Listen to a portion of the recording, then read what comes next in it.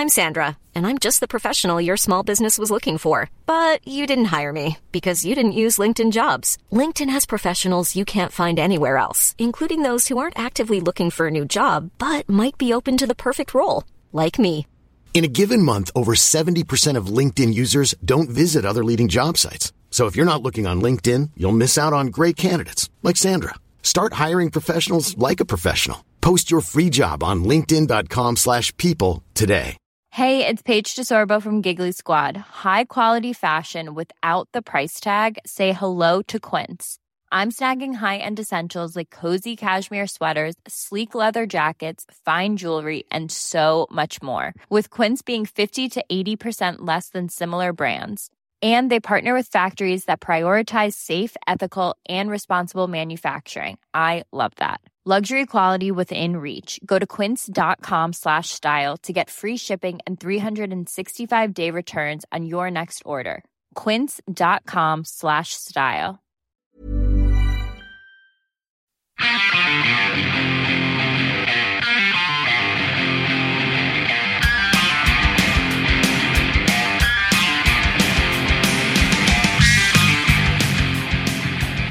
Rolling. I'm rolling. I'm rolling my uh-oh. Did I press a button? No, I'm good. You pressed the right button. Aw, I pressed the right buttons for you? You better.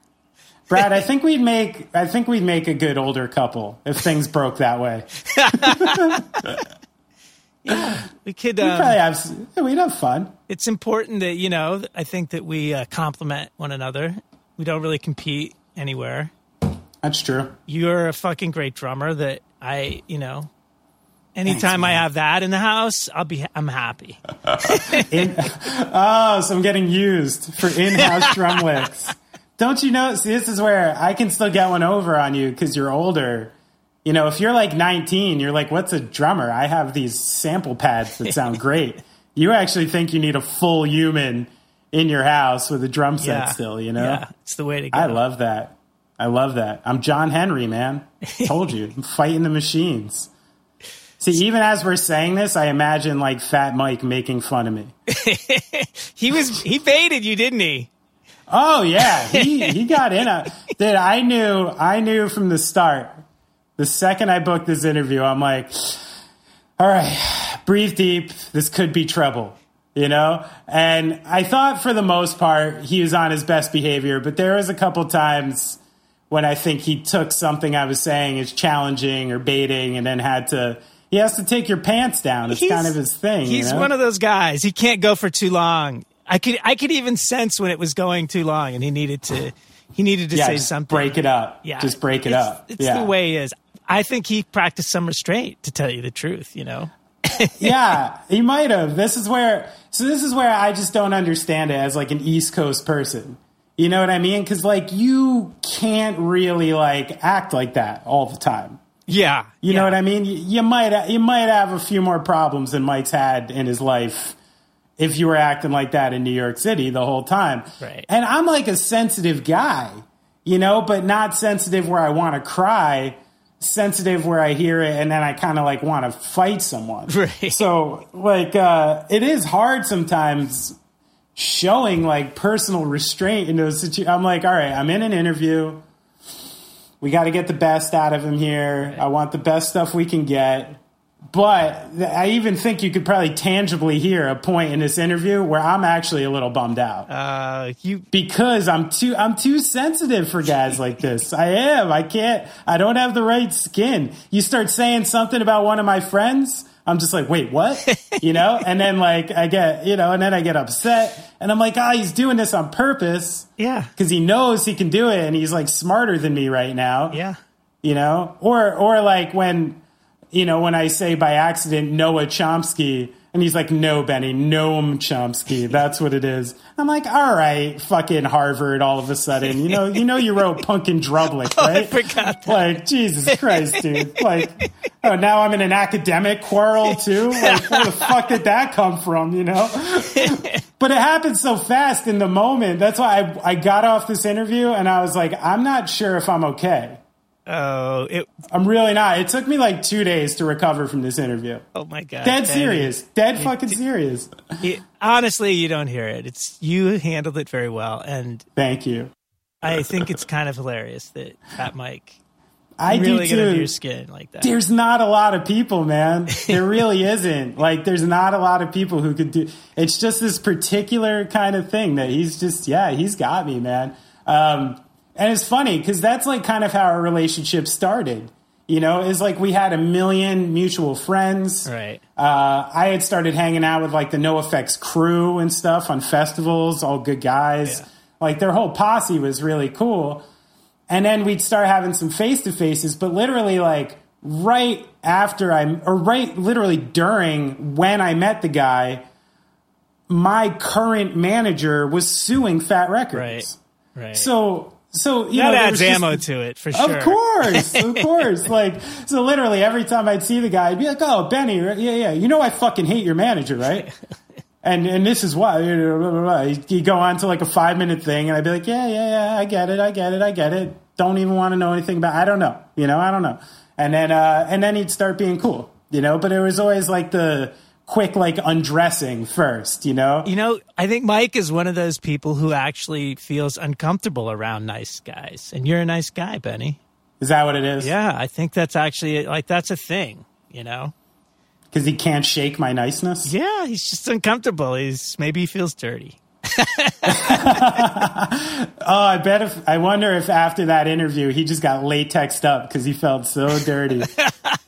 So, I mean, I learned a lot about BDSM and his interest in it. I mean, I think that's obviously such a big part of his life right now. You can't get through much without talking to him about it. But it's pretty fascinating, really, Like, yeah, I mean, if you enjoy this interview, you'll go back and listen to our first Fat Mike interview, which there's a lot of that going on, and pretty much that's all that was going on. And that was an amazing day to begin with. And I think, I may actually have some really good bonus content. Oh, that's cool. Some video, actually, that maybe I'll give that on the Patreon. Put it on Patreon. So I think I don't know that I can get away with just throwing it up on YouTube, but racy. So we'll see. Brad, do you have any history in BDSM? Oh God, no. As I said, and I'm not even kidding. Honestly, not only do I enjoy sex, I'm fine with. Sure, right. I mean, we've all had like that wacky girl once or twice who you might have felt a little uncomfortable with. And I felt uncomfortable in those situations, Right. Girls with are like a rough pushing the boundaries on you. But also the other thing like that I was really thinking about was this quote. My cousin Doug from Tennessee, he's like, we're talking beers and he likes good beer, but I really like IPAs. And we were going to buy some beer and I grabbed a couple of sixes and he goes, yeah, he goes, I like an IPA every now and then, but problem with IPA, once you go there, you can't really go back. Meaning like, it's like drinking strong coffee. You drink IPAs and then you pop a lager and it's just like, it tastes bland, You can't really, it's hard to go back from. But some people just want the simpler life and they're comfortable with that. And there's nothing wrong with it. And in fact. You know what I want in a beer?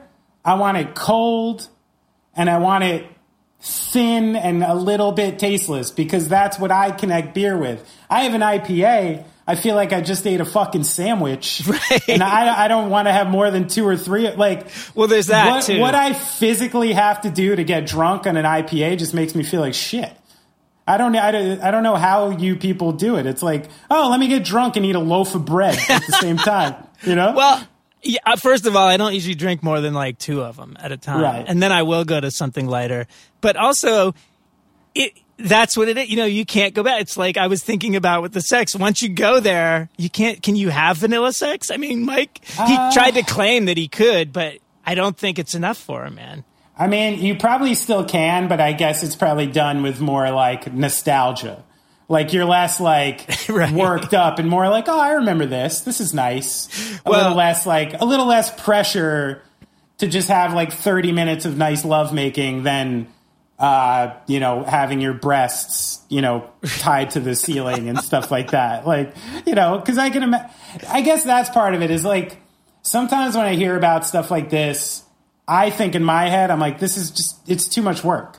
Right, exactly. Like I don't want to take 6 hours and calling someone over to my house to come personally. Exactly. Really? You know what I mean? Like I just like, I don't know. I don't know even how I could squeeze that in. But that same logic lends itself to everything with me. Like I also see well-dressed men on the streets and I go, oh, I could never do that. Right. How much time does that outfit take? Like way too long, and I can't do that. So maybe I'm just lazy. Maybe my lack of BDSM is laziness. Some people it's really important to get involved in process. And that goes for the dressing. That goes for the BDSM. You're just not one of those guys, Benny, I'll even tell an embarrassing story because I know you like these. When I was down in Nashville once recording a Gaslight record, we rented a house, and I was always banished to the most isolated part of anywhere because anyone in my band knows, like, I wander around half the night, like keeping people up because I'm an insomniac. So, I'm down there for a couple weeks and I get a gift basket from the old lady. And one of the things in it, she had gone to some party like a week before where they were giving these out, and she gave me a flashlight.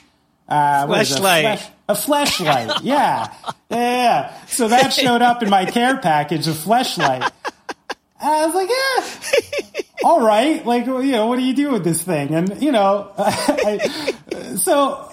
I had a lot of time, alone in that basement in the house in Nashville, and I was like, yeah, I'll give it a shot, and I do it once and it's fine. It feels nice. Right. But there's sort of this like long and elaborate like cleanup process, because it like goes into this thing. Yeah. And then I tried it one more time and I'm like, no. And I just threw the whole thing out. And I was like, nah, like seriously. I'm like, too much. I got like 5 minutes here. I got to take a shower and go do something. I can't clean my own semen out of this weird plastic contraption right now. Get me the disposable fleshlight and we can talk. Yeah, can't do it, man. So I don't know. Maybe it's just. I guess it's more utilitarian for me. Like the second it's over, I'm not feeling sexy anymore. Now it's just get to work. I think I'm the same way. Are we prudes? Who cares? Are we squares? We're squares. Whatever. So should we listen to this interview? It's a good one. I think we should probably just get at it. Okay. It's going on track! Mike. What? Why? Hey, 2 minutes early, dude. You get you get a Going Off Track award. That never happens. You beat Benny. You don't know that I put the punk in punctual? I can't spell. I can't spell that. What's up, Brad? It's been a while. It has been a while. Do you remember the Going Off Track? Raspberries. No, blackberries. That was a horrible day, dude. Dude, I gotta say that I knew when I went to the door and Omar was basically your escort. Yeah. That it had been a long night. Do you know what Soma said to me that night? Did I ever tell you that? No. She said some fucked up shit to me. After the show or before? No, the night before. That's why we were so rough. Oh. Ew. Dude, Mike told me that he puts the punk in punctual, Benny. He beat you here by he beat me, dude. Listen, this all makes sense. This is what we even have to tap into in the interview. Yeah. Mike's preternatural business sense because he's a Jew. Yeah. It's just we were in there. We were starting to talk about the last podcast. So he showed up with an old friend of mine, Omar, who is not usually, up before 4 p.m. And I knew when Omar was escorting him to that show that it had been a long night. When are we on air? We're rolling. As soon as Benny came on, I started recording. Yeah, we're good. So, Benji, when did you leave Good Charlotte? In 2009. Yeah. When they told me we were going to do like a little bit of a synergy product with some hairlines. Yeah. You know, some gels and mousses. And you got some hair, dude. I just thought I was too credible, you know, to get into it like that. So wow. That's when I told those Good Charlotte guys, just like, listen, I don't care if you're my brother. You're making the story up. I was just making a remark, and you're fucking running with the ball. It's forced. You're off the field, okay? You're taking the joke ball off the field. I got to run with you, Mike. Listen, this is why I was a little even nervous to do this. I've never talked to you in my life. We've talked before. Oh, no, I've talked to you plenty of times. But usually you just said you haven't talked to me in your life. I was still going. Oh. I said, every time I've talked to you in my life, you've pulled my pants down the first 5 minutes. So I was ready. I was ready for you to grab the pants. Well, you're a good catcher. But I'm not as quick as, you know, a Brit like Frank Turner or something like that. Yeah. So what are you doing, man? What's going on out there? I live in the Valley now. I live in kind of a compound. There's nine people live here. I'm waiting for some lady in shiny clothes to get here in a few hours. Awesome. Yeah, there's someone I have to pay money. There's been some myths about your Corona lockdown. Sounds like it's been quite an event. No, I mean, well, you know what? If it wasn't for Fishbone coming over all the time, and you know, it's like, hey, we need to record some trumpet today. You still get all 6 of them. You know, it doesn't matter what it is. And you know, this is kind of a fun house. There's, you know, people getting hung from trees. You know, hooks. Yes. Consensual hanging from trees. Yeah. It's a consensual fun palace. That's what it is. Well, it's fun for some people, not fun for others. Now, out of all the 9 people who live there, none of them can do this to you. You still have to call someone over, a professional. Well, I like a professional job done, you know? Like, I'm paying good money and, you know, and shit'll happen the right way. Well, yeah, you can't tell them what to do, but you kind of tell them what's on the menu. I'm not gonna ask my roommate. Like, she's a nurse. She's down with like pulling toenails out of some people, you know, like hardcore shit. Yeah, yeah. Now, this is, you know, jokes aside, like this is a pretty like, you know, intimate and somewhat holy experience for some people. Like, what's the process of? I'm sure there's many different styles out there in what people can provide and what people need on the other side. So how do you go about finding a person to do it and then finding like the right person? Well, see, I was just in a relationship with this woman. She's from South Africa, and we had a 6-week blind date. Oh, wow. Yeah, she came out to be my service girl. Like she was going to take care of the house, wear latex maid's outfit, and you know, and I take care of her by, you know, tying her up or hurting her or whatever. That was our deal for 6 weeks. Mm-hmm. And then we, you know, fell in love and started having intercourse. But I'm a bottom too, so it was 2 bottoms, and you know, there's no future in that. Right. You know, it's always like, oh, okay, I'll do you, but then you got to do me afterwards. It's like, oh, this is ruining everything. Now it's right. I can't worship you because, you know, you were just sucking my cock after I fucked you in the ass a second ago, you know? Yeah. So you guys have to so, you know, you figure that out. Like what's the number to call? Like, is there something that's reputable? Is there something you have like a history with, or it's just pretty blind when you go into it? Well, there's a scene, you know, you kind of know everyone. Like I know everyone in New York. I know all the people in the fetish scene there, but no, it's just some woman that seems smart, and I've seen a lot of her videos. Right. So I like what she does on film. And she actually came on Punk and Drublick. She was one of the doms that came on Punk and Drublick. Oh, nice.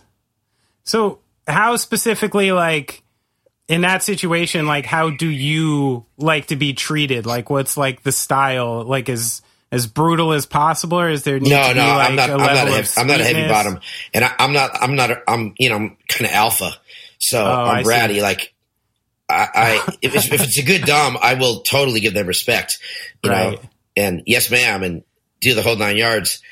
But I'm not, you know, if there's a time in the scene where a joke is going to land good, I'm going to fucking tell it. Oh yeah, and, you know, no matter what the consequences are, I'm doing it.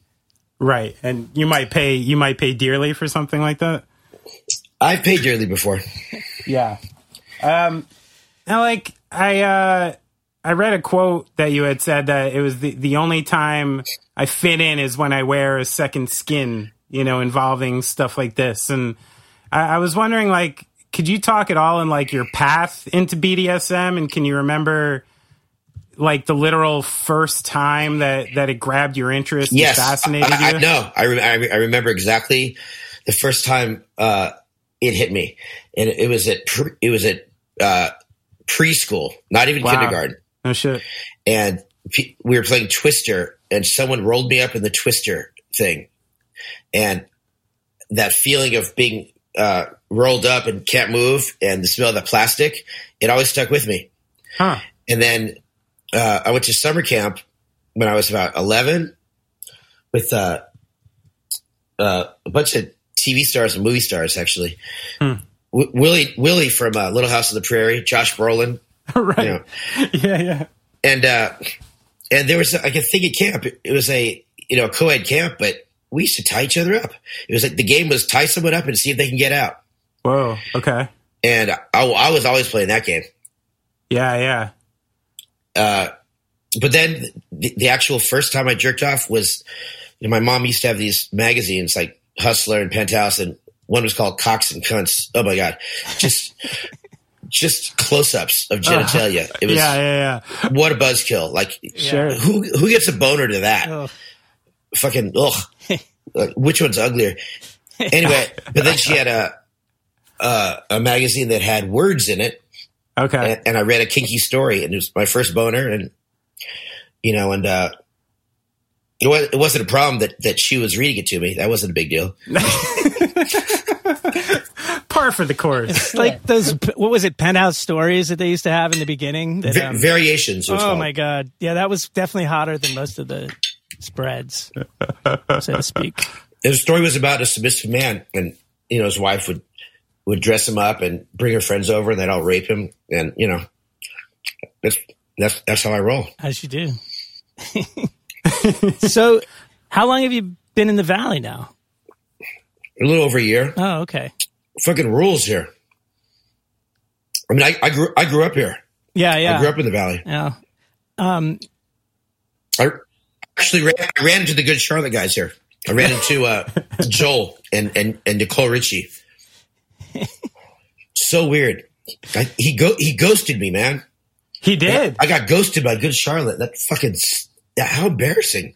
Oh man. It's Wait, like I was, you know, how did like, that go down? Just total like. he's like, we gotta hang out, dude. You know, Benji would love to see you. I'm like, because we used to hang out on the Warped Tour, and I used to take their money, play poker, and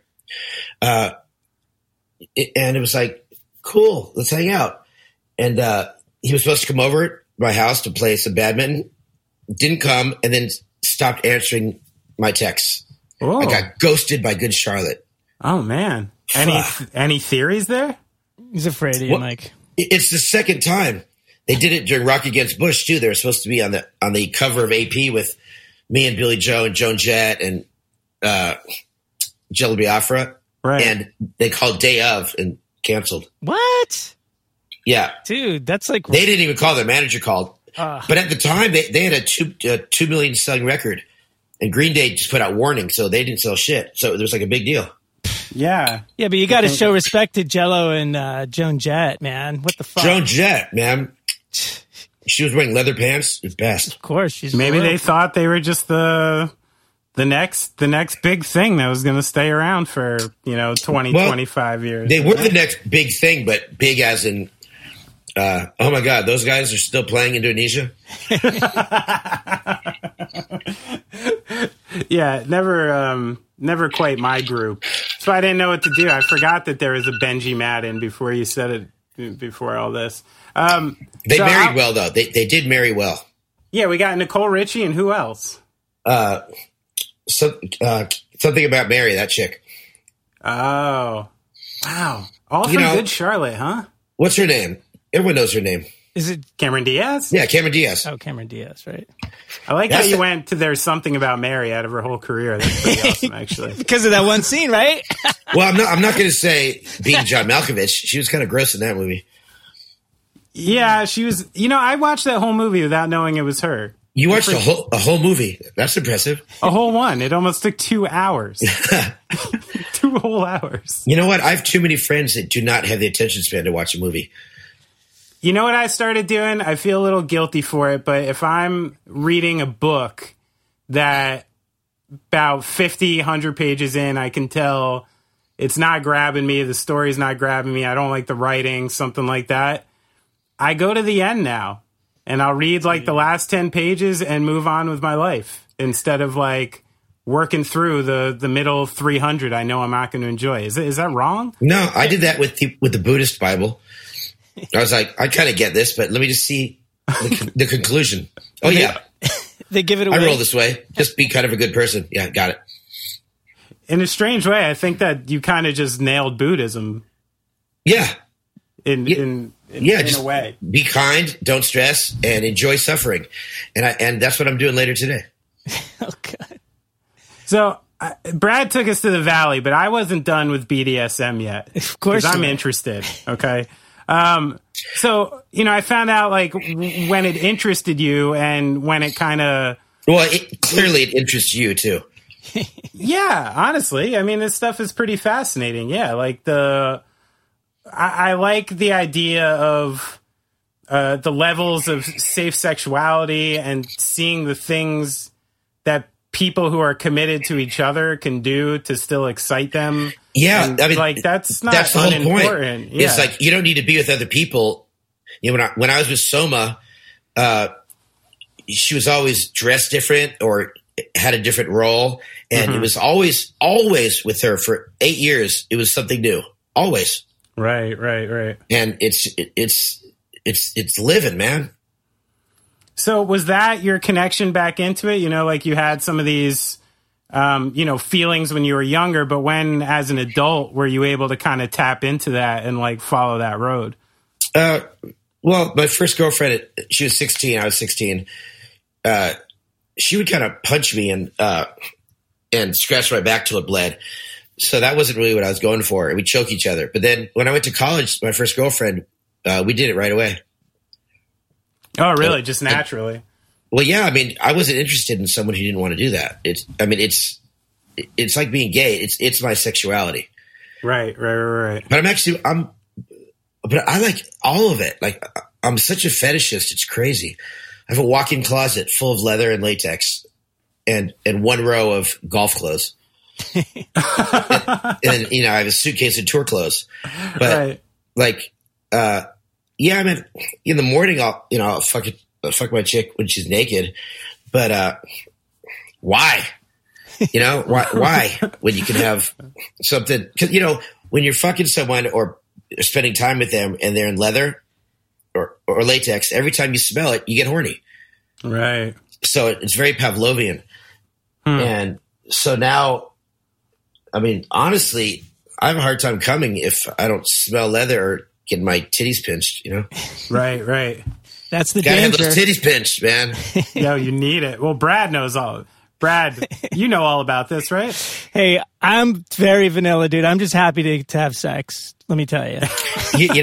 What you probably got named after Rocky Horror Picture Show. Is that your? It's possible. Yeah. Oh yeah, is that the square in Rocky Horror? Yeah, of course. No, it's Frankenfurter. Oh, okay. His real name's Brad. Right. It's always the square. Come on. Come on, Brad. You wore some leather pants back in the day. I actually, I tried on a latex T-shirt one time at this shop in the East Village, and it was pretty fucking rad. Like, I thought it would just be sweaty, but it was cool. Well, you feel all your skin. Yeah, it was really intense, and it looked cool. Yeah. I mean, I had the body for it at that point, but What about now, A Brad? few years ago, I am wearing latex now. No, it's not going to happen. Well, that's my problem is I'm losing some weight over COVID because I've been bike riding every day. So, but I'm still like in my low 180s. And when I started wearing girls' clothes and dressing publicly, I was like 165. So it's kind of a bummer. Fat guy in a dress is a little.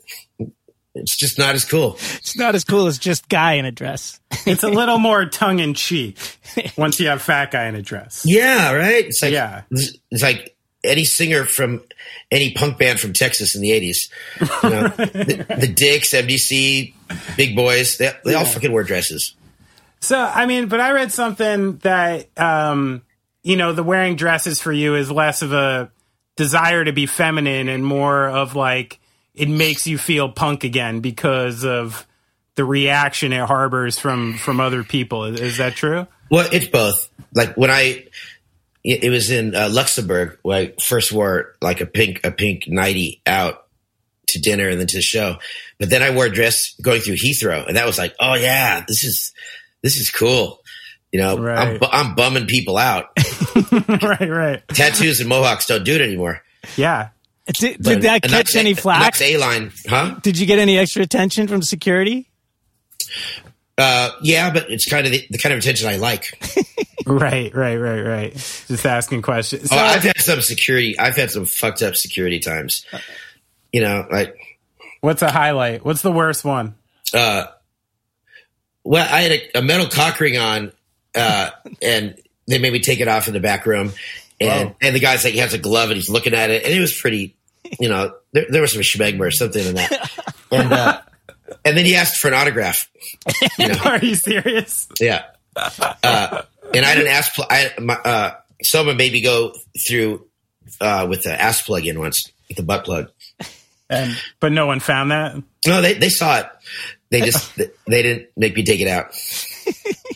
Again, they took you to a back room and made you take it out? No, they didn't make me take it out. Didn't make you take it out. They probably have a Fat Mike database. Wow.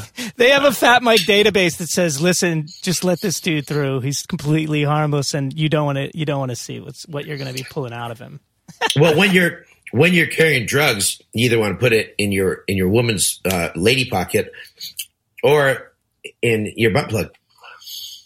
It makes sense. I mean, I used to have a girlfriend who would, clear out the inside of a pad, like a maxi pad, and put some, very compressed down weed into the maxi pad and then wear it onto the flight. And, it was more important to her to have the grass when she landed than this risk. If there's grass inside the field, play ball. I've heard that before. There's grass inside. That's right. and she was always the same response that I kind of respected she was always like, hey, what are they going to do? Look at my cooter? And I'm like, well, no, probably not. So I think you're okay. Now, is she from the South? No, she's not. Well, South Jersey. So that, whole nother story right there. Now, you said something that that more people, saw a guy like Michael Moore than they saw Noah Chomsky because of wait, did you say Noah Chomsky? I did. Oh, is that right? Yeah, him and Harry Zinn. Yeah. Yeah. And like that part His name's Noam. Oh, Noam, excuse me, yeah. And this is what I get for trying to be intelligent. It doesn't work out for me often. You're a drummer. That those people, I'm going to go ahead and talk through that one, that those people presented themselves in a way that even though, what they were saying wasn't exactly on par, that Michael Moore just presented in a way that a lot more people heard it. Is that part of the reason you've always presented yourself so lively, is just to get people to hear? No, I mean, it's not a ploy. Right. I mean, first of all, NoFX were the most improved band, I think, of anybody. And we were so bad, it was just talking between songs got us a better response than actually playing. So that's where that started from. But it's like, if you do something like music, I want to have fun. And some bands, like say Propagandhi, when they're on stage, they're not having fun. It's more serious. And that's fine, or a hardcore band. It's like they're angry, and I don't want to go through life angry. I want to have a good time,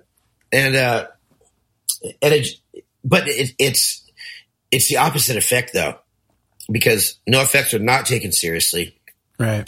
And, Vice Magazine gave War and Airism, our record, a 0 out of 10. Like, when was that? Guys. And they, it was, in 2004. They said, yeah, Fat Mike should, he doesn't get to sit at the adult table, stay at the kids' table when it comes to politics. It's like, motherfucker, fucking Gavin, Yeah. You're at my house with your girlfriend. She was in a fucking leather pony outfit, motherfucker. And I graduated college. I took political science. I'm fairly smart. Yeah. It's not just because, and people think NoFX is a pop punk joke band like Blink or something, but 90% of our songs are serious. It's just we just have a good time on stage and make fun of country people mostly, unsuccessfully. Yeah. So I mean that is true. Like the actual topics in NoFX are often not fun and somewhat sad. And when you're doing that, do you actually is it cathartic? Do you actually gain something positive from writing that stuff? Does it actually make you feel better? No, not at all. Not at all. It isn't cathartic. I mean, the NoFX probably we have really depressing lyrics. Yeah. Not as depressing as Cokie, but if you look at punk bands, Rancid or Bad Religion or Dropkicks, they're not singing about killing their mom or shit like that. Mm-hmm. They're singing about 34th and 32nd. I don't know. They're singing songs where you have to sing in the accent of the city you're talking about. Right. So, I was singing Orphan Year in Atlanta once, and my sister was there, and I was on Valium and a lot of martinis, and I just saw her because my dad treated her worse than he treated me. You know, he bailed on her when she was 3, didn't see her for 13 years. And this is like a rich guy. Right. And I looked at her, and she was crying, and I started crying. I couldn't finish the song. I had to get off stage. Oh, wow. And then, I got some cocaine, and everything was fine after that. But... for 5 minutes there, it was rough. But if you don't find any catharsis from it and it doesn't do anything for you personally, what's the point? Well, it's you want to push the envelope. I mean, I want to sing about things that no one's sung about before. Right. It's interesting. I'm doing this interview because I put out a Cokie the Clown video last night. Ooh. Yesterday for Fair Leather Friends, and that song, I actually lost very important friendships because I wrote that song. Is that right? Kent, the manager, my best friend for 25 years. Yeah, that was it. Seriously? And because, Soma was treated, not by him badly. On tour, he treated her fine. But then when we got home, and I used to go to dinner to their house twice a week, suddenly we weren't invited ever for 4 years. Mm-hmm. And so I just called all my friends out on that song. Looking back on the Cokie record, I wouldn't have done it. I would not have done a few of the songs where I called people out. Right. Because people don't know who these people are. The only thing that changes is I lose a relationship. And over the whole record, I lost probably 8 relationships. Wow. That's a high price. It is high price. It really is. And did you do you feel in the end that you actually got something out of that, or you just wish you never did it at all? I if I had to do it over again, I would not have done it. I would not have told certain stories. Yeah. Because I didn't gain anything from it. And I didn't really put myself in other people's shoes. Mm. Do you think that's just a matter of time? You can see things differently now than you did at the time? Well, just because I experienced it. Right. But, I said some things that the hardest line for me, I didn't lose a relationship over this, but when I said I never had a babysitter or a birthday party, that was a really hard line to sing. Right. Because I thought it's like admitting to the world that your parents didn't care enough about you to get your babysitter when you were fucking 6 or, and never a birthday party. It's like, it's so sad, but it's embarrassing too. Yeah. Yeah. It's pretty wild. That's great art, I think, is, like the NoFX book, we put everything out there. Yes. Yeah. You guys pulled a full on Metallica with that book. It's pretty impressive. We did? Yeah. Like, how they did a DVD of basically like just saying like all the stuff you'd never imagine a band like that saying. For them, it was a lot. But they're so stupid. They let it out by accident. I mean, I think that may be correct. They put out that their fucking band therapist helps write lyrics. Jesus Christ. The best part was Dave Mustaine when he was crying. Man, yeah. that guy cries more than Ryan from Yellow Card. The Dave Mustaine should be a cautionary tale for a lot of different artists, Like sometimes you just gotta be happy with what you got, man, Or cry. And you know what? More than crying, I spent time with him because we toured together in Australia. Is that right? The guy drools, like what? You're drooling, dude. You're in first class and you're drooling. You're drooling on your fucking conspiracy theory magazine about Nazi moon bases. I mean, there could be one up there, but I mean, it's possible. Who cares? Right. I want to go back a little. You talked about like your father. You've talked a lot about that stuff. I don't want to get too much into it, but when you were starting the label, I had heard an interviewer, say that at the beginning it was fledgling, and you kind of challenged on it. It was like, nah, like it was always cool. It always went well. We put out our own records. And did you know, like from the get-go, you had a feeling that this was going to be something that would like dictate the path of your life? And then punk rock? And also like putting out records and stuff. Yeah. Like, no, never. I went to college and went to real estate school so I could make money while I was fledgling on tour. Right. I mean, when we finally made it in 91, we came back from tour we each made $8,000. And that was the greatest thing ever. We made $8,000 that year. And, wow. And we're like, we can live off this and our girlfriends, totally doable. But I mean, people don't remember that. Any punk band before 90, no one joined a punk band to make money. It's impossible to make a living at it. Yeah. I mean, really impossible. Bad Religion were probably the biggest punk band in the late 80s, and Suffer sold 12,000 records. That's crazy. Yeah.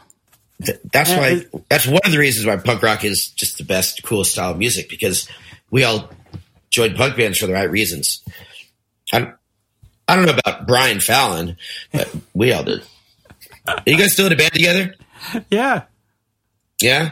Yeah. But what when he keeps going on tour without you? What kind of a move is that? Listen, man, if you could write beautiful songs like that and go play them on your own, you probably would too, Oh shit, am I dissing you? Sorry, Benji. No, you're an awesome drummer. And you're a swell looking dude also. Appreciate that.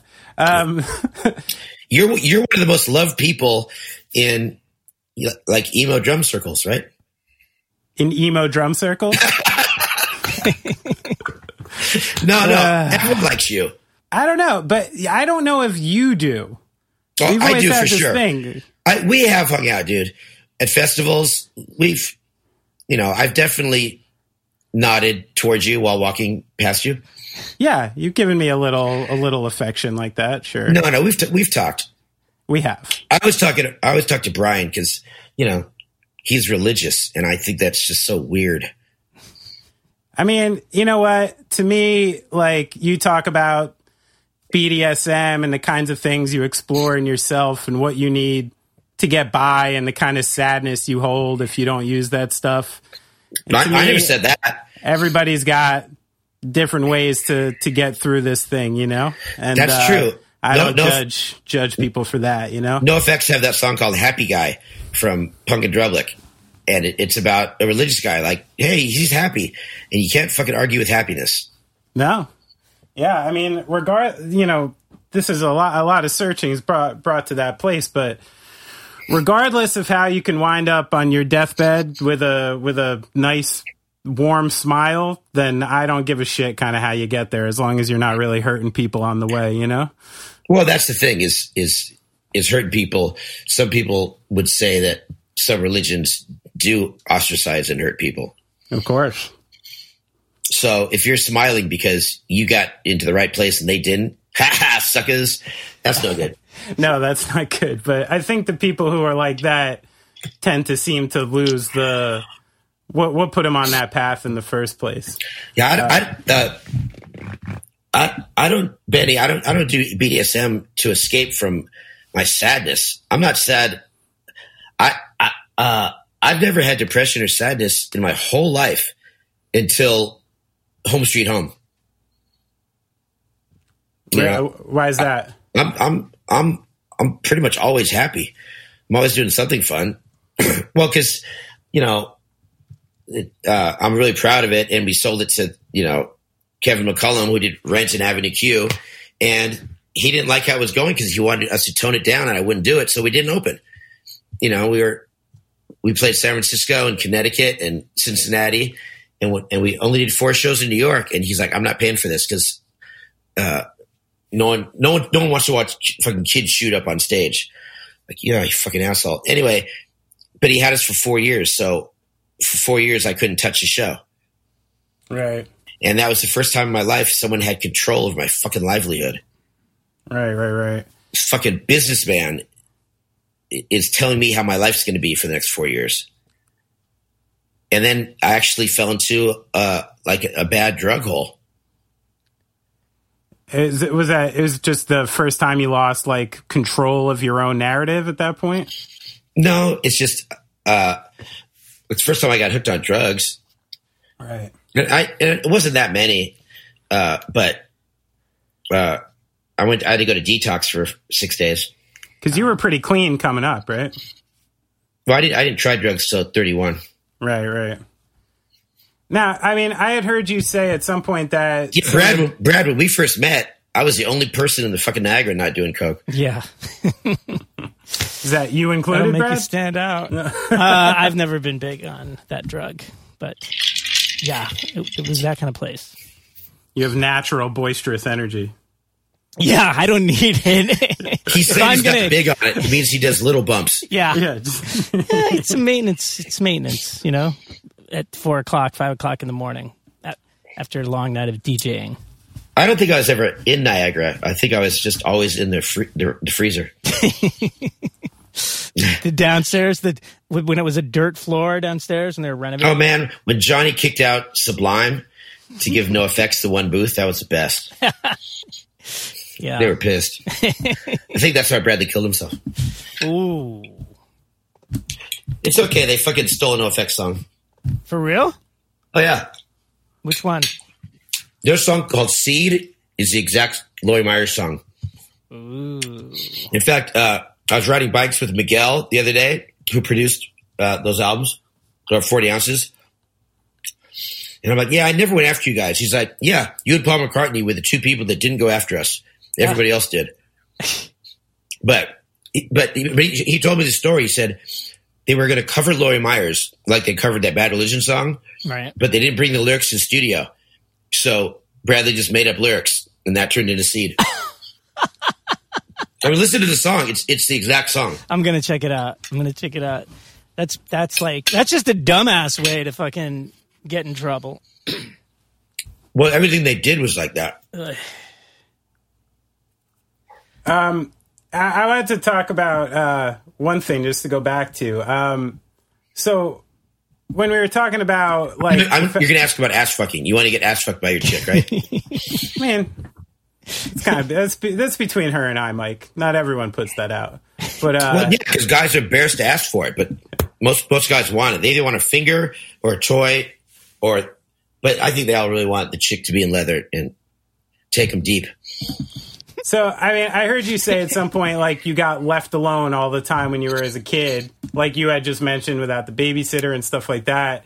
And that is, like, part of the reason that you're so into the attention you get when you're, you know, in a BDSM situation and things like that. And that's where, you know, I do wonder, like where these things come from, because it does feel like it's like I had a void in one part of my life and I'm filling it with another. So I think there's some truth to it, but you know, people don't ask gay people what made them gay. You know, how about I just think that shiny clothes and powerful women are hot. I mean, you know, I don't know. You think it could be like a preternatural thing, just something that, regardless of the outcome of your life, like you would have gotten into this anyway. Well, you know, it's a little nature, little nurture. Right. I actually have a totally crazy theory that makes no sense at all. But I think the people who designed humans might be like very black, shiny people, like insects. Oh, okay. Because every culture seems to be attracted to black, shiny things. Like leather, black leather is always popular. You know, it's a stupid theory. I'm just saying that maybe something in our DNA is attracted to smooth, shiny things. I could see it. Like I mean, beetles. it makes about as much sense as anything else. We were sure. designed by the beetle people, the black beetle people. Maybe. I like it. But I do think there's something to be said for that, because I wasn't breastfed and I was left alone in the crib a lot. And like my favorite thing is like super restrictive bondage. Like, you know, like I have a leather trunk. I have a trunk and it's lined in leather near my bed, and I get put in that for like an hour. Yeah. Sometimes nitrous gets pumped in there too. Hell yeah. Oh, wow. Oh boy.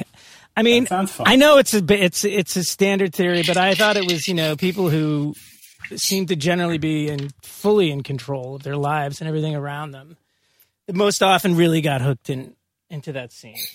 I look at it as like a reward. After I play a show, I just want to not worry about anything. I don't want to be the clown anymore. I just want to not think about anything. And like when you're getting caned or something, all you can think about is, when's this going to stop? Oh, yeah. And then you're so appreciative to the person that stopped that, you know, it's like it turns sexual. Or breath play too, you know? Breath play? Yeah, you know, I don't like choking, but, you know, other breath play, like leather gloves over your mouth and nose, or a bag or something. It's dangerous, fun. All right. Well, I'm going to... But that takes you away. I'm going to take you away for a minute because I don't want to forget on this particular question that I have for you. It's time for Mystery Friends. Mystery friend. So this sounds like a great bit.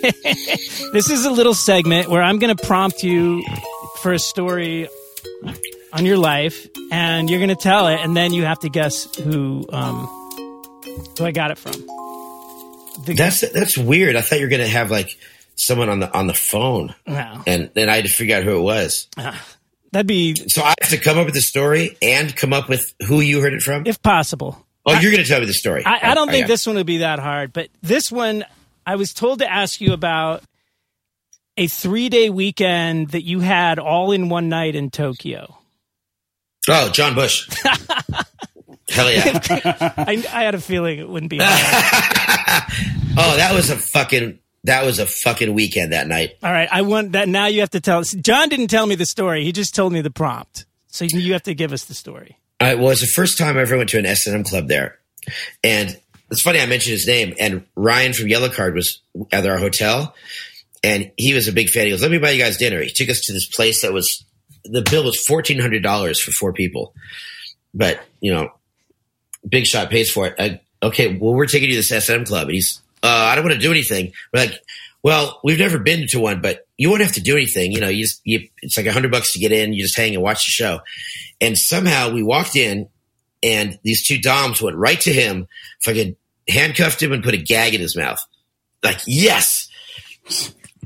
And then the one girl ended up tying me up, and she put cigarettes out of my nipples, like fuck, that isn't fucking safe or sane. That was like gnarly. I mean, you know, that was when I was with Aaron. I wasn't supposed to come home from tour with scars. That was the deal. And I had fucking blisters on my tits. That was the beginning of the first night. Then we go to the Red Bar, which opens at 2 a.m. The fucking bar opens 2 to 8. And, we were there till 7, and Ryan ended up going home with that girl that burned my titties off. But then I'm like, okay, so you can go to a bar, pay $100, drink all you want, and these fucking hot Japanese chicks in latex are going to tie you up and do weird things to you. So it's like, what am I supposed to do every night? You know, go to sushi bar, talk to kids? No.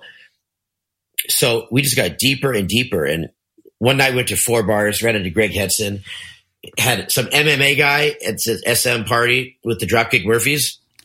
And, you know, like this huge fighter, they tied him to the ceiling and tie rope around his crotch. And just them tying rope, he fucking came in his pants. And he's like, oh, let me go. And the girls were laughing at him, pointing at it was fucking crazy. So the way John tells it is this was all in like a 24-hour period, that you basically had the equivalent of a 3-night weekend in one night. Yeah, we went to like 5 different places. And then do you remember the event that ended it? Oh, there was a pretty epic event, according to John. Shit, this is dead air. When I say epic, I mean like the whole city felt it. Oh, earthquake. Yeah. Yeah. A huge earthquake. And we were on like the 35th floor. And after it was shaking for like a minute, because I'm like, earthquake, no big deal, but it was really shaking. So I go to the hallway. I saw Chris from the Gimmies. And I'm like, dude, this thing won't stop. He's like, yeah, won't stop. It's pretty epic. It was like a 7.8 or something. Yeah, it was a big one, supposedly. Yeah. Ouch. That's the way to end I've been it. in all the big ones. I think the Earth was telling you guys something. Finish the evening. We got no more for you. It got weird. One of the clubs where we ran into Greg Hedson was really weird. What was the vibe there?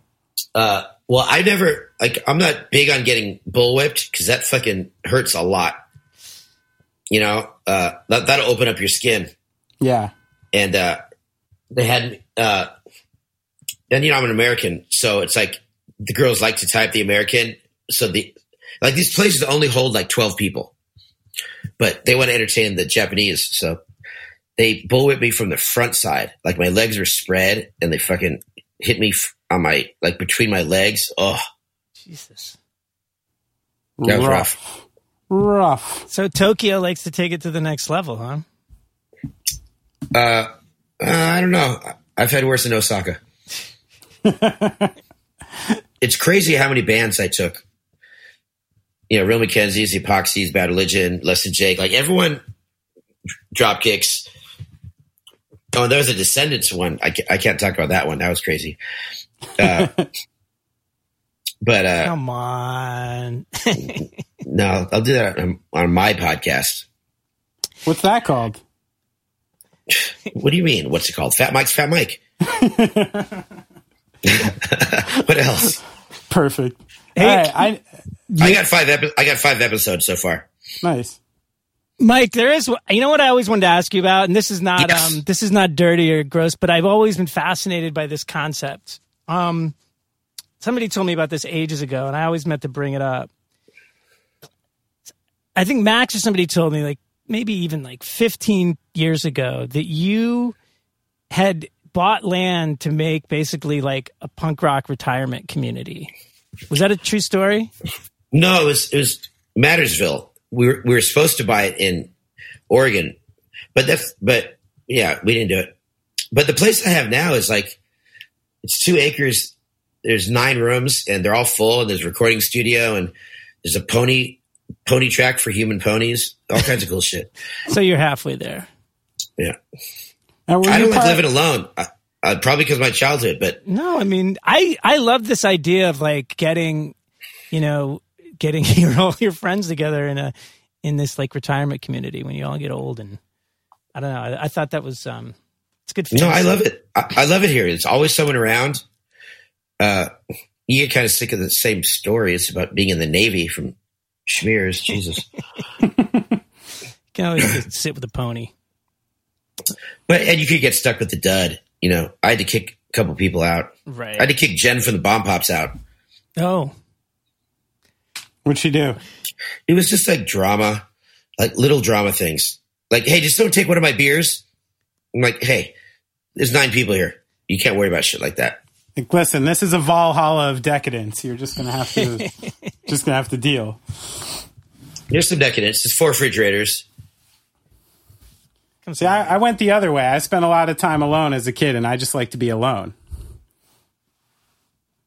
Yeah, what do you do? I guess stew mostly. You stew. Benny, you do stew. One of the reasons we're doing this podcast is because we're going to be better friends now. You do stew. Wait, how do you know I stew? Because what did I do to you? One of the reasons we like really relaunched Going Off Track was because you were stewing. That's true. Yeah, that is true. Once the brain starts eating a little thing, it gets big, you know? I stew at night. Yeah. That's why I try to ride my bike every day, so I fall asleep. I can't stew too long. Yeah, is this bike thing like a new deal for you? I haven't ridden bikes for a while, but Giant gave me a fucking really nice bike, so now I try to do like 15, 20 miles a day, sometimes 25. Well, that's pretty substantial. Getting to the hills? What do you mean? Like speed bumps? I mean, it's one thing to ride a bike on a flat of the valley, but do you get up into like the mountains at all? A little bit. I mean, yeah, sure. We go around Griffith Park. Griffith Park is hilly. Right, that's really hilly. Yeah, it's me and Johnny and Annie from Old Man Markley. Mm-hmm. The 3 of us go. You guys are bikers. They're actually, I was supposed to ride with them on Ride for Black Lives, which is an awesome ride. It's twice a week.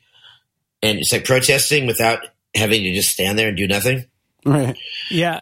We had to go right. I'm on the Lower East Side. We had to go right down the FDR, and it was a substantial ride. There was a lot of people. Yeah, it's cool. You know, I think pogo sticks would go over pretty well. It'd be so funny. Pogo sticks rule, dude. It'd be so funny looking. 500 people pogoing for Black Lives. Yeah, you'd only need like 10 blocks too, because it would take you. How long would it? Yeah, tons of people would get hurt, and no one in the world would take our country seriously. I mean, even worse than they don't take us seriously. Yeah. If people already thought we were pretty dumb. Pogo for peace, man. So do you have a good bike outfit that you wear? No. What do you mean? I'm more of a cutter. Okay. You know that movie, right? Breaking Away? Yeah. Refund. I'd love to see a TMZ picture of you wearing the little bike shorts, the whole getup, you know? Why do you have to wear that kind? Look, my underwear is padded, okay? I do that. But why would you wear tight shorts? I do wear a leather mini skirt. I was going to say, I was hoping the latex maybe came out for the ride. That's a little sweaty, and it tears. Oh, yeah. People just get into gear, man. You know, every micro scene has its own gear, you know? Yeah, but biking has the worst gear. It's got pretty funny gear. It's kind of weird, too. Which one? Football? You don't like shoulder pads?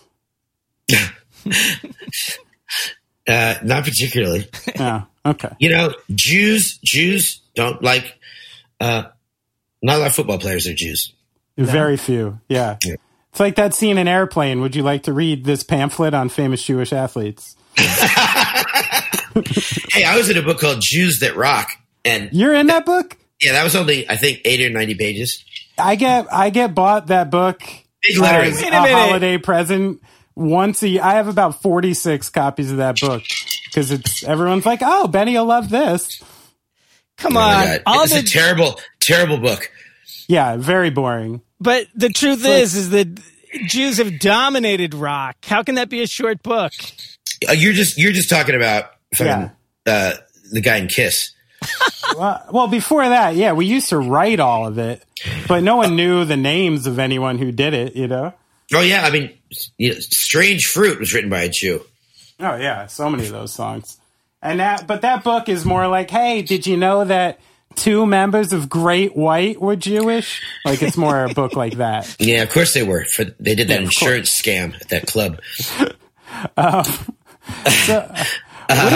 What is this story you have about going to a New Year's party at Oasis's house and them playing their own records? Well, that's pretty much the story.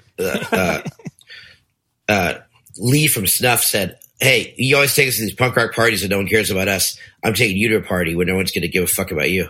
And it was like a 25-person party.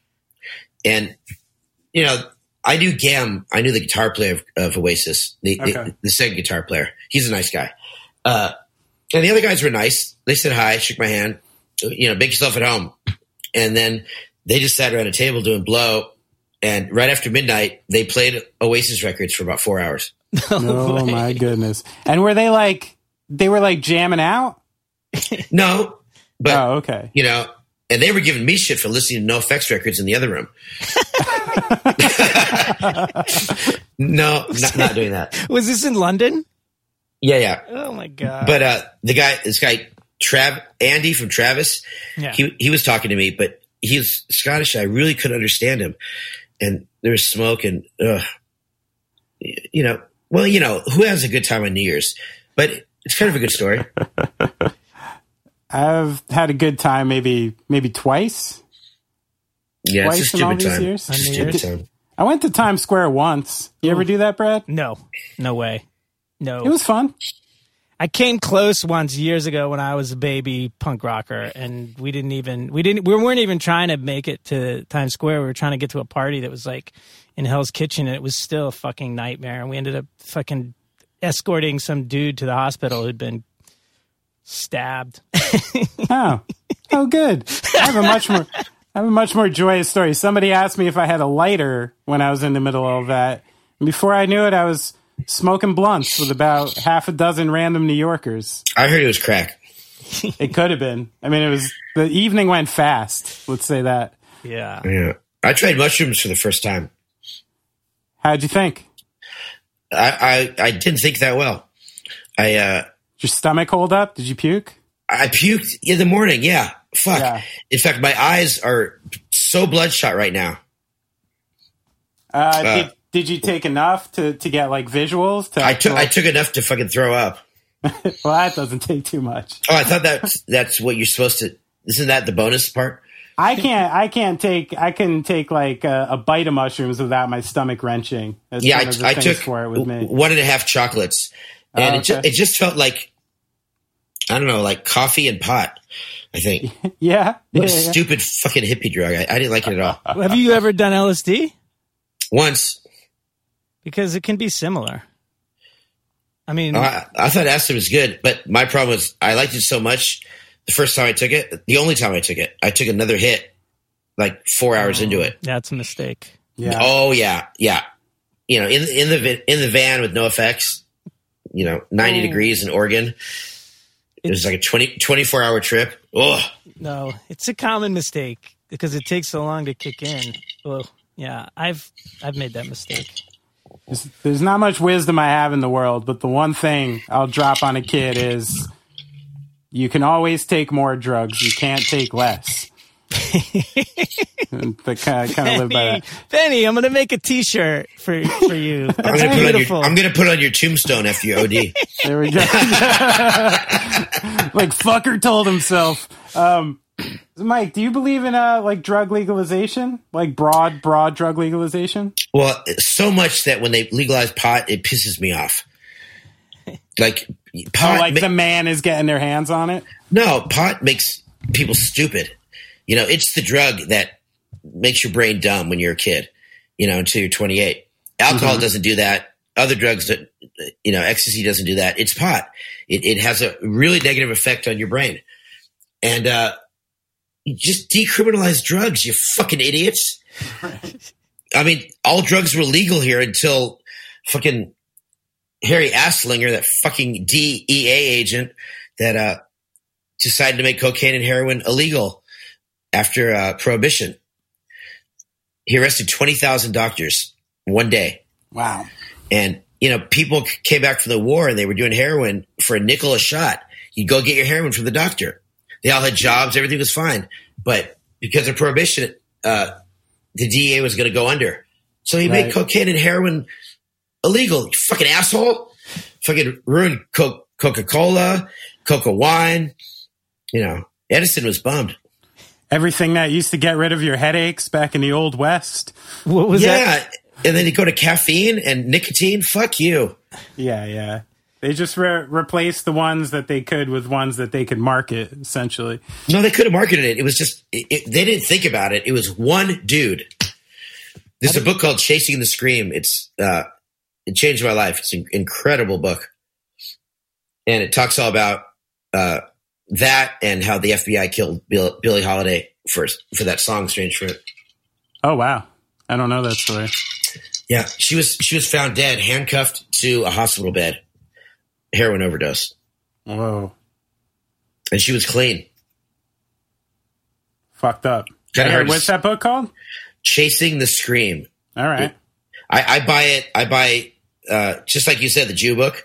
Yeah. I always have 20 copies at my house. I give Just it to everyone who comes over. You're an educator. Actually, I kind of am. Some ways. So, I don't know if you heard, but Mike Tyson's making a comeback. And I was wondering if you yourself would partake in a celebrity fight. And if you did, who would you want to get your paws on? I'd fight Jane Whelan from the Go-Go's. Yeah? Why? Because, she's into BDSM too, so it would be cool. Oh, okay. She was a latex tied up on my bed once. That was cool. That's awesome. And I wouldn't fight anybody. No, not I've even. only been in one fight. How did that go? I have a charmed life. I don't know. I took out these two Russian mafia guys in Brixton. No, not Brixton. Bristol. Uh-huh.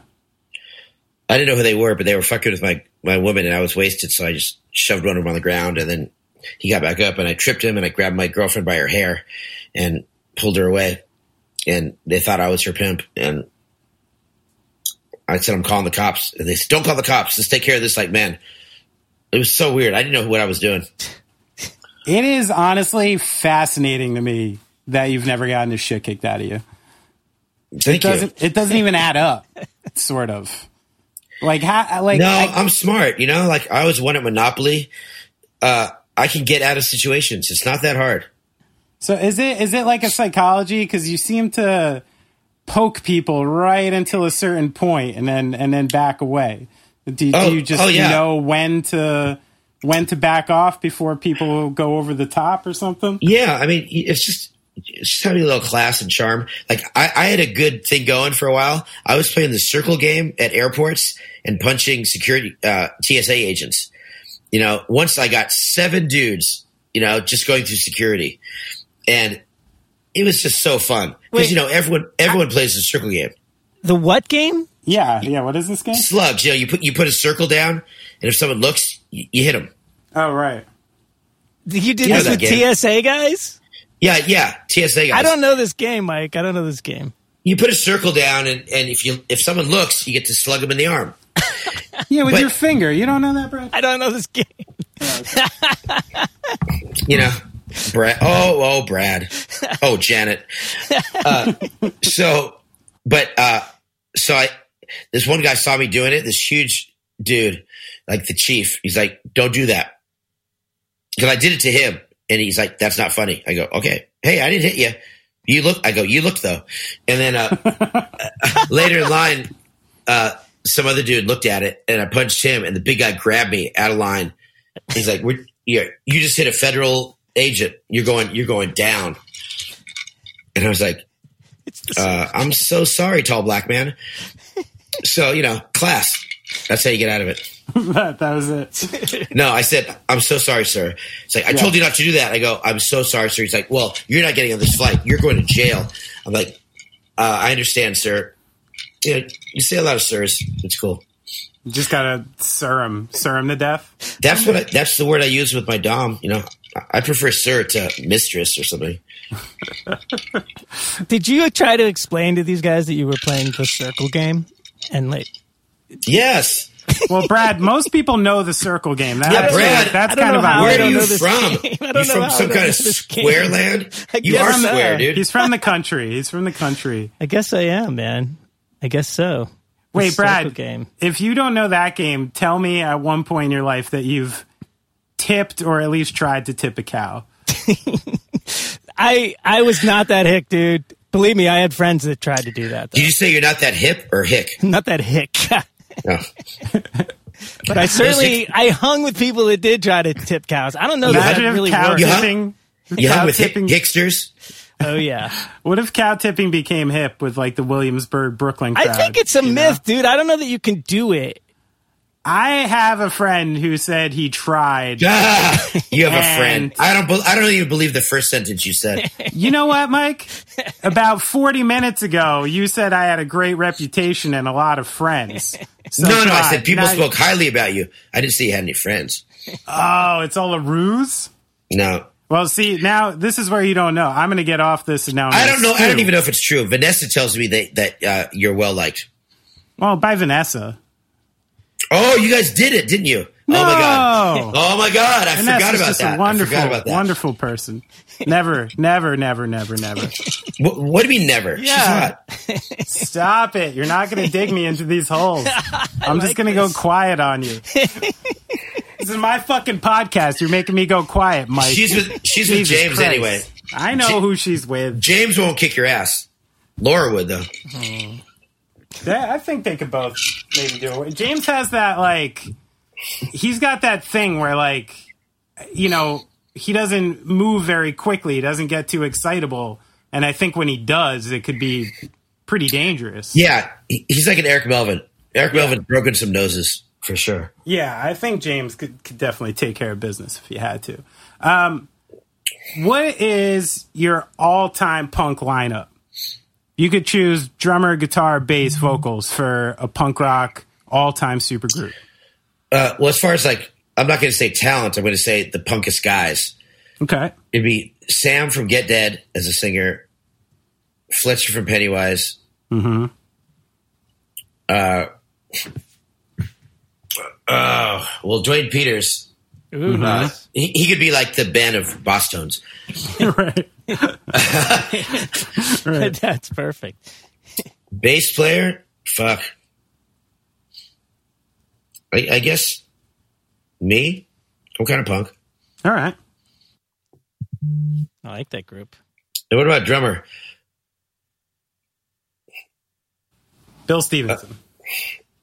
Well, he's punk, but he's not that fun. Neither is Smelly. Who's the fun drummer? I know the guy. He played in some band I can't think of. There you go. You know what I'm talking about. What about Big Dave? Hell no. I played a band with him. Forget that. Yeah, no more fun. I'm going to go back. Derek from Lagwagon. Oh, okay. Oh. Yeah, he was fucking punk as fuck. Hey, guys, I'm going to Safeway to squirt some heroin. You guys want anything? Totally serious. We're at Niagara, and he just scored a bottle of 100 Valium. And he took one. I go, can I get one? He's like, no, all I got is this. Fucking dick. 100 of them. He had a plan. He had a plan easy. for those. Well, speaking of Fletcher, can you tell me a little bit about this road trip you took with your daughter and getting stranded at sea on Fletcher's boat? Well, I'm going to peek, so give me a second, right? I can do that. Sure. Okay. You have editing, right? Oh, yeah. We'll cut it out. Ugh. Ow. Ugh. Ow. Ugh. I just sent you guys a picture of what I'm wearing, huh? Well, you could paint me a picture with your words. We could use it for the website. Yeah, what is your home just loafing around kind of clothes? What? Hello. Hello. We're here. You hear us? Yeah, I can hear you. Yeah, send us a picture of your outfit, dude. Yeah, so what are you wearing? I have What are you Homer wearing? Simpson pajama bottoms on Uh-huh. and a pink PVC robe. Pink PVC robe. Yeah. You don't get hot? Yeah, that's the thing about latex and leather. You get hot. Yeah. You got to deal with it. You don't have skin problems? You don't get a little rashy? Yeah. Yeah. I mean, latex, it's the dumbest material. When it's cold outside, you get cold. When it's hot, you get sweaty and then cold. But you get addicted to it. It's a good utility material. Listen, sexiness over function. So hit me with this being stranded to sea on Fletcher's boat. Well, I picked up Darla, and Aaron's like, so where are you guys going? I go, I have no idea where we're going. I'll see you How in old is 12 your daughter? She's 15 now. Okay. She was 12 at the time. Okay. Where are you guys going? I have no idea. I'll see you in 12 days. We're driving in California. And when we got back, she told Aaron, she goes, that was the best time I've had with Daddy ever. Oh, And nice. it was so fucking fun. And no plans. Like, went to Hearst Castle. She's like, Dad, this is so boring. I'm like, right? Yeah, let's go see a movie. Like, no rules. Went to the Queen Mary. She broke something. The thing that said "Don't touch," the big boat. She broke it. And then I called Fletcher. And go, hey, I'm in town. Can you take me and Darla out for a boat ride? He's like, okay. You want to take my friend's big boat, or you want to take my shitty boat? We want to take your boat, dude. Come on. So he packs up a bunch of beers, and a few people, his girlfriend, his niece, and we go out. He can't fit in the bathroom. The first thing that happened is he peed in a cup, he threw it overboard, and it just came back, and it all landed in his girlfriend's face. That was awesome. Oh, goodness. And then we're swimming, and we go back, and there's a big boat, so he tries to jump the wake, and he jumps. He goes too far left, so it's just like we just turned sideways all of a sudden, and he flies across the boat, lands into me, and the boat breaks. Oh, so shit. we're just stuck in the ocean now. And how far out are you? Like, can you not even see land? Like, we can see land, but we couldn't call anyone, and it was perfect. So me and Fletcher just started drinking, and his girlfriend's all pissed, and Darla's like, Dad, this is so boring. Can we go see a movie? And a helicopter had to come, and it was perfect. wait, did you climb like the like rope ladder of a helicopter or something? Like it literally pulled you off the boat like that? No, the helicopter came and it almost landed, but then a big great white shark grabbed it and pulled it under. It was awesome. Crazy. There's footage of it somewhere. I love it when that happens. Yo, California, man. Cali. But it totally broke the boat. Yeah. So do you have to get towed in for real? Yeah. Oh, shit. So how long were you out there? I don't know, a couple hours. Whatever, it don't matter. What else are you gonna do? Hey, man, you got to know when to adapt. And Darla, she learned the whole soundtrack to Rocky Horror on the trip. So we were singing those songs, and then she made me listen to Hamilton. So I kind of learned a couple of those songs. That's awesome. God, my kids can sing all of those freaking songs. I don't The know King how. song is great, right? The Yeah, King they're- song is awesome. They're really good. I mean, yeah, it's great stuff. It's just like it's so many. I guess it's a testament. I should be proud that they can remember that many fucking words. 'Cause, yeah, they know all that stuff, and they haven't been to see it. You remember how to hit drums and stuff. Benny, Who, me? Nah, fuck those things. I'm done. I'm retired. You are? Yeah. You're making a living off this show? Yeah. Yeah. Paying the mortgage and everything. Well, I'm actually kind of counting on this episode to really get us over the hump, Mike. So thanks for being so charming, you know? I can bring up some ratings, but everyone listen to my podcast.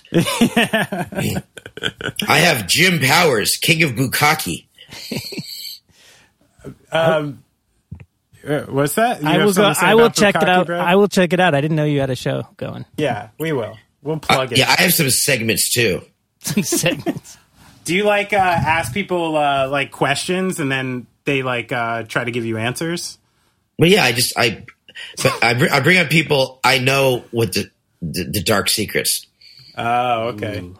And you make them tell their dark secrets. I have a segment called "You Totally Ripped Off My Song, Bro," and like the first segment, I called Jay Bentley because Bad Religion totally ripped off "Sticking in My Eye," and he's like, "Yep, I knew it." Because he called me in the studio. I was like, Greg's making me play this. It sounds just like "Sticking in My Eye." And then, then I called Sublime. Did you really? Oh, yeah. It's a good segment. Sweet. All right. I'm definitely going to check it out. So I'm gonna fucking call all the bands that Green Day ripped off and pretend I'm Billy Joe. How many bands is that? Is it a lot? Oh, come on. You know what they say, Benny. What? About good artists and great artists, right? Listen, don't bring me back into this conversation in regard to this. I don't want to get in there. There's artists and then there's Jewish artists. Is that what it is? Yeah, is that what you're saying, Brad? I ain't going there. I'm not going there. I bet what you're going to say is some artists rip off bands, some artists rip off like a vibe. That's not what I was going to say. But what were we going to say? Everybody, there's only so much you can write, and it's true that some great artists steal. It's fine. Bullshit. I don't buy that at all. Really? No, I not at all. I mean, chord progressions I use and some rhythms like California Drought. You show me a band that's used that rhythm before. I'm going to rip it off. Like or Eat the Meek. It's 16 chords in the verse, 16 chords in a different order in the second verse, and then a different order in the third verse. Bands don't do that. Yeah, you're right. You're right. If you're going to play 3 or 4 chords, sure, you can't go in that many directions. But the Beatles didn't rip anybody off, and still no one could touch the Beatles. Punk rock Radiohead. Is that what you are? Fuck Radiohead. Are you kidding me? One good song, and it turns out that they fucking ripped it off from someone? Unless you count Don't Leave Me High, Don't Leave Me Dry. Oh, my God. What a terrible band. I mean, seriously.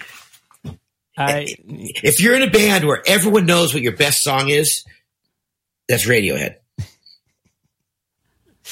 That's right, though. Is that true? Yeah. Everyone thinks Creep is their best song. Well, yeah, it's true. Well, then you're not a great band if you have one song that's great. Right. Yeah. Depends. Name a great band that has one song that's better than the rest. Can't do it. Oh no! I'm personally gonna or Beatles or anyone. Bad Religion. They have great songs. So therefore, Radiohead are a bunch of fucking stupid bulimics. Should have been a one-hit wonder. You're saying they are one-hit wonder. So speaking of great songs, how'd you get hooked up with Frank Turner? And why did you guys do this record together? I lost a bet. To whom? Frank? Fletcher. So how did that go? No. No, it all started when we were in my dungeon downtown with me and Frank and Dave Haas. Mm-hmm. And me and Frank and Dave was saying how all I need is one hit song and I'll be up there with you guys. And we're like, that's what you don't get, Dave, is you need 12 great songs for one album. That's when you start to become popular. And we told him he should start learning minor chords and stuff. And you know what? He did. Dave Haas has gotten to be a pretty good songwriter. Yeah, very good songwriter, I would say. So didn't start off that way though. He was all, I'll be coming around the mountain when she comes. I'll be coming around the mountain when she comes. But Frank writes great songs. He always liked NoFX songs. He used to cover them. We used to cover Glory Hallelujah. Oh, so okay. We were playing a big festival. And I said, dude, let's do a split record. Like NoFX and Rancid did with less bass lines. And strangely enough, more bass lines than Rancid still. And have you heard it? Yeah, I listened to it. I think it's pretty awesome, actually. Do you? Thanks. I do. Yeah, I think it's fun. I mean, I am a big. Some of the songs some of Frank's early songs in particular, like, you know, we toured with him, you know, really early on when he was just getting like his solo career started and not playing with a band yet. So there's a couple of those early songs that just have like a very deep, you know, connection with me that I just like to hear. Worst Things Happen at Sea, right? That song's so good. It's insane. Like there are a couple old Frank songs that actually like make me cry a little bit, you know? I'm a huge fan of Frank, but I think the best song on the record is his cover of Falling in Love. He fucking killed it. Yeah, it's cool. It's cool. And did you know Frank for a long time before you guys did that? Yeah. We know each other for like, I don't know, 6 or 7 years. Tony Sly introduced us. Oh, okay. And Soma, my ex, she used to be his wingman. Like we'd go to bars and she'd pick up chicks and talk great about him. And then, you know, so she would kind of pimp him out. Wow, that's a gangster job. Once we were at Reading Festival hanging out with Queens, and Frank was all wasted. I go, Frank, don't embarrass me. and yeah, he was just talking, as we all do. And Josh is like, dude, who the fuck is this guy? Get him out of here. He had some kind of a sign with his manager, and his manager goes, hey, Josh, you got an interview. Got to go. Oh, really? You had like a pull the ear, get me out of here kind of thing? Yeah. I love Josh. We played with his old band, Caius, in the 80s in Madison, Wisconsin. It's all those people you know from the 80s that you always stay friends with. I mean, that guy, I don't know him very well. I've only met a couple of times, but he kind of seems like a real punk rocker, even though he hasn't really taken on the music too much. Would you think that's true? He's I mean, I guess he can be an asshole, but I enjoy his company a lot. Yeah, he seems like a badass. Bro, he's a badass. He will fucking break a bottle on your head for no reason. What was the interview the other day? We were talking about Josh Homme and Fletcher, right? Was it Matt from the Bronx was saying, like, what would happen if Josh Homme and Fletcher had it after each other? Josh would win. He would, you think? Oh yeah, Josh is from fucking the desert. Oh, he's got that. He's got ranch meth. hand kind He's of got thing going meth. on. Yeah, meth. Fletcher has beer. Meth always wins over beer. Oh, God. You know, one way or the other, it's going to win. That's my other T-shirt. I get so many T-shirts out of this show, man. But see, being the funny Jew, I would break up that fight and make money somehow. Guys, I got an idea. $1 million. Fat Records presents Josh versus Fletcher. You know who's stoked? Is fucking Erin, my ex-wife from Fat Records, because it was actually Frank's idea. He's like, let's just do this on Fat Records. That'd be awesome. I'm like, okay. You know, big smile on the inside. Right. Like, yeah, fucking score. And Brett Gurewitz did call me the day after he announced, giving me shit about something else. How come you're not supporting Black Lives Matter, Mike? Dude, I'm passing out needles in downtown LA. What are you talking about? Well, I don't see it on the NoFX web on your Instagram. Well, it's because I'm passing out needles. Yeah. And I was like, oh, this is about Frank Turner on Fat Records, isn't it? Because he was on Epitaph for a while. He was subtweeting you. Yeah, I didn't catch it at first. That's sly. Fucking Jews, man. Hey, what are you going to do? Anyway, Aaron's stoked because this is our biggest record in years. Is it? I don't know. Maybe it's Bad Cop, Bad Cop. Not sure. Frank is a hit, no matter how you slice it. But, yeah. Hey, man. That's Dozens awesome. of fans all over the world. Hey, Mike, I got nothing left for you, man. You got anything for us? Did I do okay? Yeah. Did you do okay? You were very typically you, Mike. It was perfect. I kind of talked over you guys a lot, but I guess that's what the guest is supposed to do. You got to do that because Benny will. But let me tell you, Benny will just keep going. Yeah, you give me a little free air time, I'll just fill it up, baby. Oh shit, he's like the guy in Loveline that isn't Dr. Drew, Adam Carolla. Yeah, Adam Carolla. Yes, I like that. That guy turned into kind of a dick, didn't he? Adam Carolla. Dude, I did Loveline a couple times, and Adam Carolla was definitely worse. First, you got this incompetent, fucking boring ass doctor that doesn't know shit. Yeah. And then the guy who was talking about how to seal an envelope for 10 minutes. Not your favorite program, huh? Can I put Loveline in the keywords for this show? Well, between the two of you, thanks for the boost of confidence the last hour and a half. I feel great. I had a really nice time, and I wasn't feeling it.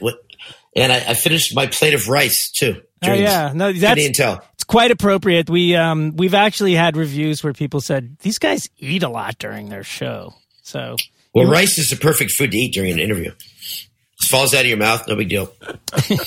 Oh yeah, it doesn't make any noise. Nice. Nachos sucks. Yeah, it's good to hear from you, dude. And okay, one last thing. Yo, I did an interview for Billboard once in a cage with a hood on, in chains, with my head coming out of the fucking thing and the phone on the ground. Well, now I feel slighted. Sorry, I didn't mean to slight you. Now I feel like you just didn't give it your all. You just gave us rice, Well, she's not here yet, guys. All right. We should have booked it later. I could have done like a DP on me while I'm doing the interview. Yeah. I'll email Vanessa, even though I'm afraid to speak to her now. Hey, Brad, next time I see you, we'll hang out. And Benji, take it easy there, guy. No, thanks you guys for having me on. It was a pleasure. Yeah, thanks for doing it. Thanks, Mike.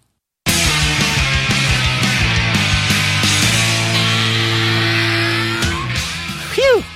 All right. Okay. We get through that okay? Yeah. I mean, there might be like 75 people who listen to this interview and go, Fat Mike talks shit about me. Because he talks shit about like 175 people in the course of an hour. He did. He did manage to squeeze in a lot, didn't he?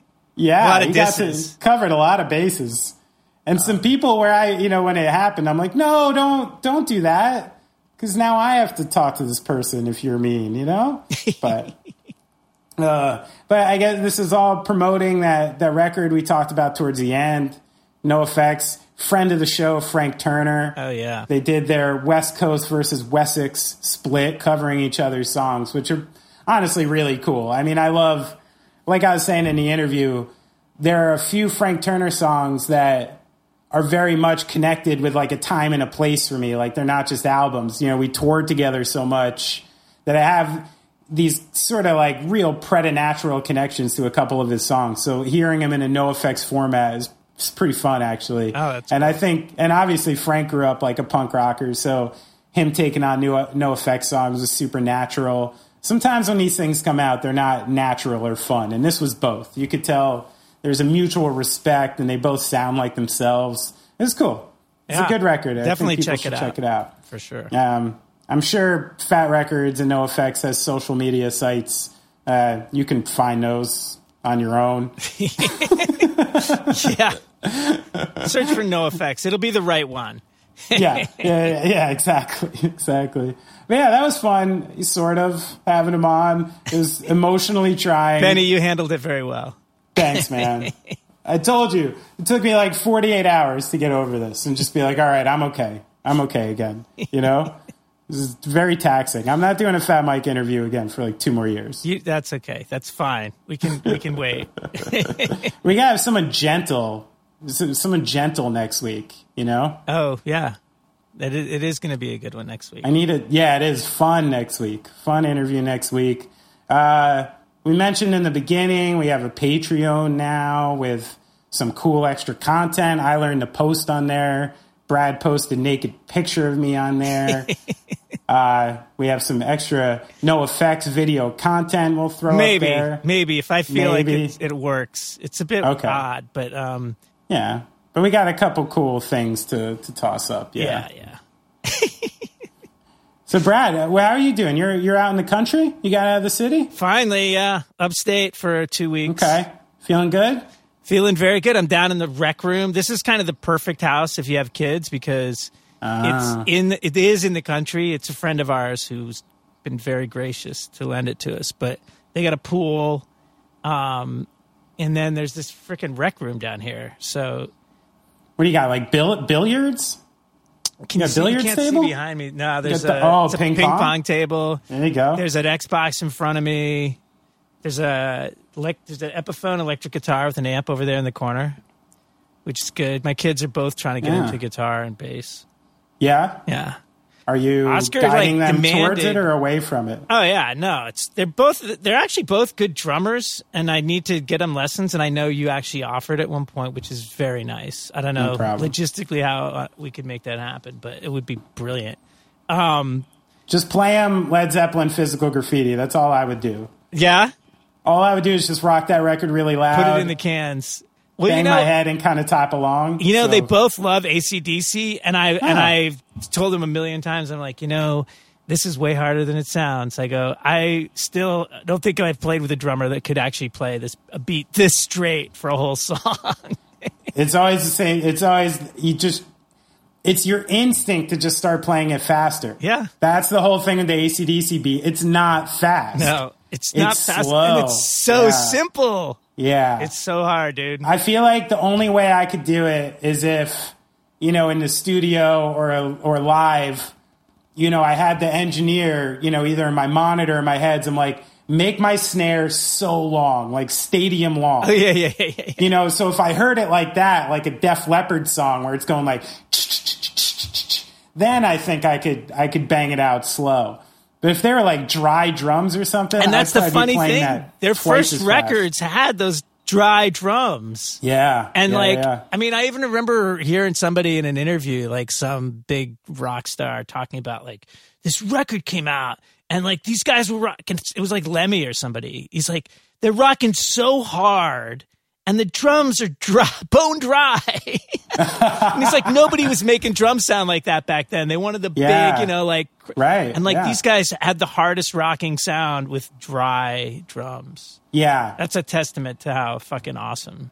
For sure. And, I'm so weird with music. It's like I've been hearing AC/DC for a million years. And, I've only paid attention to a couple things. They're sort of almost like pop songs to me because they're so part of my narrative. Right. And the other day I'm watching a live video of them. And I'm like, wait, oh yeah, the guitars are supposed to be the most impressive thing in AC/DC, right? So like literally for the first time in my life, I honed in on the guitars in AC/DC. And I'm like, oh shit, this rips. Like these are good ass riffs, man. Yeah. It's so weird that it never, I'm like, this is a guitar band. I should really be listening to the guitar more. And you know what's great about their riffs is like my kids can play the riffs. The riffs are really easy, but like, why the fuck could they get away with them? It's like, but their time, you could still put that riff to a rock song and it fucking smokes. Yeah. Like you have to do something weird to fuck up that riff. I'll tell you, the secret to AC/DC is the restraint that everybody, that's what it is. Because like the drums, full on restraint. The fact that like he could just play kick, snare for the whole fucking song. And then even the guitars, like there's so much space between, like when you listen to all the parts that they're playing, it's so, any young guitar player is going to throw so many fills in between. Oh, of course. All that shit, yeah. They're no good with space. Yeah. But I won't go ahead and say the vocals are understated. Oh, no. It's like basically like, he's basically like rapping in like a Scottish. Yeah, that's a little. I'm not going to say he was subtle at all, or they were subtle. Excuse me. Yeah. Anyway, but I don't think we need to. Yeah, AC/DC. If you haven't heard of them, if you never heard of them, check them out. Hey, check out their socials. I think they're on YouTube. Yeah, good. All right, so that was fun. Thanks to Mike for doing that. Thanks to Vanessa for setting it up and even getting shit talked about her while it was happening. I don't know. Yeah, it was cool, man. I hope everyone enjoyed it. Check out Mike's podcast for sure. Right. I haven't checked it out yet. I didn't realize he was doing one, but it's probably worth checking out. I'm sure. It's the least thing you could say about it. I'm sure. Yeah. Thanks, Mike, for doing this. And appreciate it. And thank you all for listening and being such great fans. Hey, Brad. Benny. Thanks for being you. Thanks for being you, Benny. Aw. Bye, everyone. Ciao.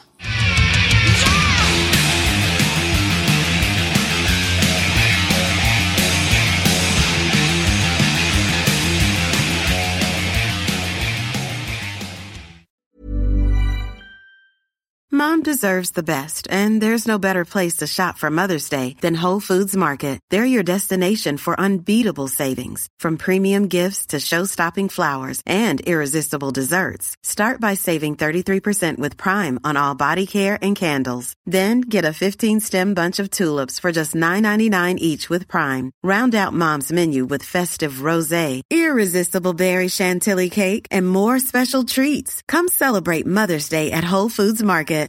Hi, I'm Daniel, founder of Pretty Litter. Cats and cat owners deserve better than any old-fashioned litter. That's why I teamed up with scientists and veterinarians to create Pretty Litter. Its innovative crystal formula has superior odor control and weighs up to 80% less than clay litter. Pretty Litter even monitors health by changing colors to help detect early signs of potential illness. It's the world's smartest kitty litter. Go to prettylitter.com and use code ACAST for 20% off your first order and a free cat toy. Terms and conditions apply. See site for details. Hey, it's Paige DeSorbo from Giggly Squad. High quality fashion without the price tag. Say hello to Quince. I'm snagging high-end essentials like cozy cashmere sweaters, sleek leather jackets, fine jewelry, and so much more. With Quince being 50 to 80% less than similar brands. And they partner with factories that prioritize safe, ethical, and responsible manufacturing. I love that. Luxury quality within reach. Go to quince.com/style to get free shipping and 365-day returns on your next order. Quince.com/style.